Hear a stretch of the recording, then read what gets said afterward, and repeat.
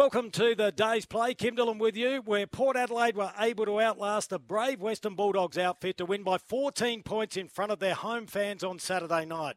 Here's how our expert Kane Corn saw all the action playing out. You don't get many good moments when you're playing football, and that sounds stupid because you're always looking to the next thing. But the hour after the game, after a hard-fought win, when you're sitting there, your family's in the rooms, you know you've given great effort, you're sore, you're cold, you're wet, but you're happy. And it doesn't happen that often over the course of your career. Of course, if you win a grand final, that's the ultimate. But the little wins you can have throughout the season, you've got to celebrate. And, I mean, it was against the odds. Sort of 10 minutes into that fourth quarter, I thought they were no chance, Port Adelaide. And they found a way to win against what I thought was... I didn't think they were the best team today. I thought they were the best team for the last 12 minutes of the game, but I didn't think they were the best team. A couple of Todd Marshall moments, a nice mark and a big goal. Huge moments. And that's what he does, though, isn't it? Yeah, and he did. I thought, it was pretty resilient from Dixon, who I thought had a big influence on this game. Didn't have big numbers, but went into the ruck and played in the position that he doesn't. He don't want to play ruck at the age of 33. Charlie Dixon, this is the last place he wants to be, but he did that. And then you saw some growth from a player like Jason Horne-Francis, who was largely ineffective for the first three quarters. He's ended up in the last quarter with 11 disposals, 5 ground ball gets, 5 inside 50s, and a goal assist to Todd Marshall. So outstanding. And then for the Western Bulldogs perspective, the fallout is significant for them. They're an inconsistent team. 2 and 3 now. Who play some really good footy. They're 2 and 3. And a lot of their better players completely drifted out of the last quarter when the game was on the line, including some of their better players. Bontempelli, you mentioned, was stuck forward, but Tim English had a massive day, but not a massive last quarter. Norton was hardly sighted. McRae dropped out. 1 handball in the last quarter. McRae only had 1 touch in the last quarter. Lobb didn't touch the footy. For Luke Beveridge, he's not getting the best out of the amount of talent that this group has. You see the talent, but for whatever reason, he can't maximise that talent in his role as coach at the Western Bulldogs at the moment, and Port Adelaide had lesser talent, but they had more effort and they won the game. And unless something was wrong with the Bont that we weren't aware of, obviously he's the only player he had confidence in that could kick a goal up forward. He didn't have the confidence in Lobb. We had Waitman had been good, but Norton hadn't done a hell of a lot, and Aliir had been really good on him. Hey, Kano, I think we've both spoken about on our shows throughout the week. There's been a lot of hoo-ha about Port Adelaide and their coach and whether they're a good side or a bad side or they're underachieving.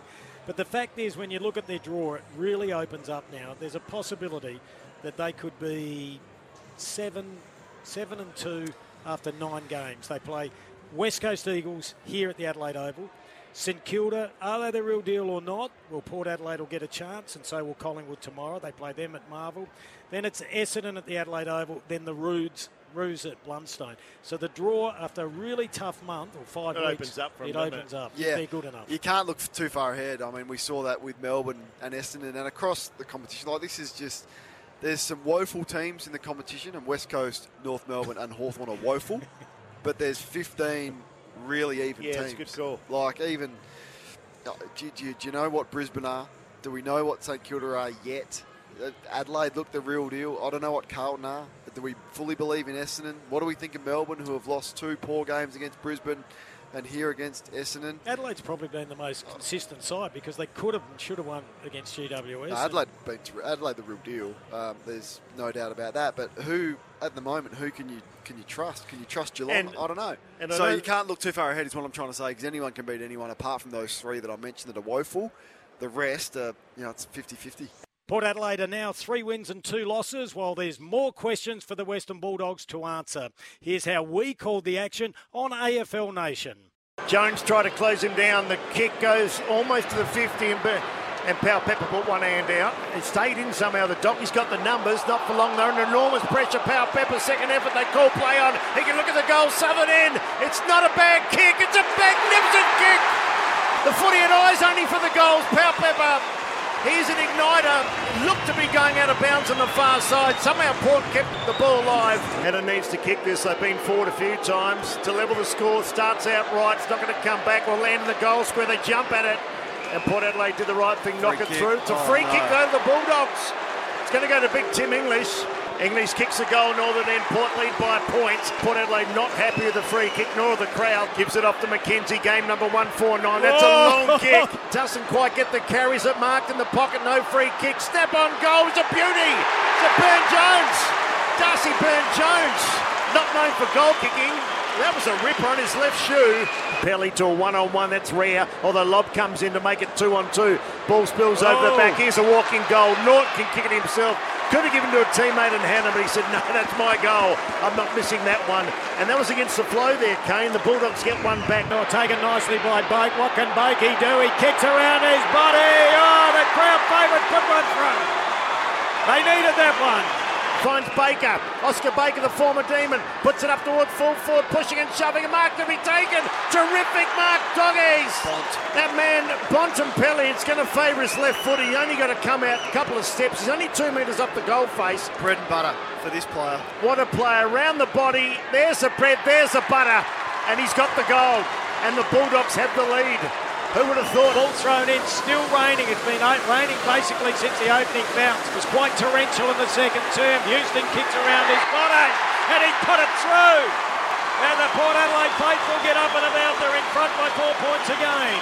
This would take something extraordinary. He's in Eddie Betts' pocket. He kicked the goal a moment ago. This is a real tough one in front of the Gavin Wanganeen stand, Northern End. Can't see any daylight or nightlight. Kick on his way. I tell you what, he's kicked it. Terrific kick, Marshall.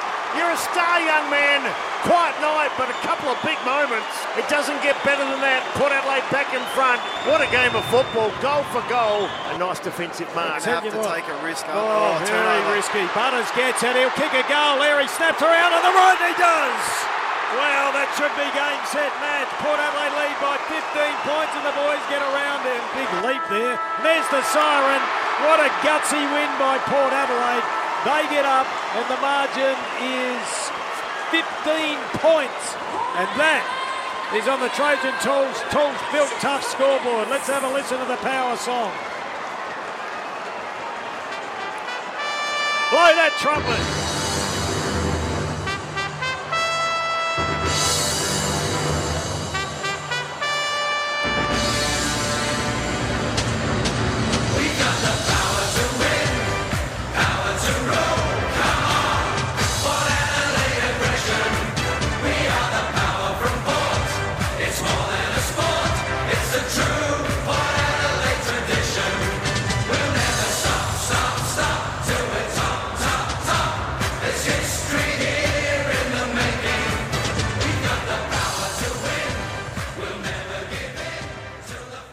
Tune in to AFL Nation all weekend as we call each match of Gather Round.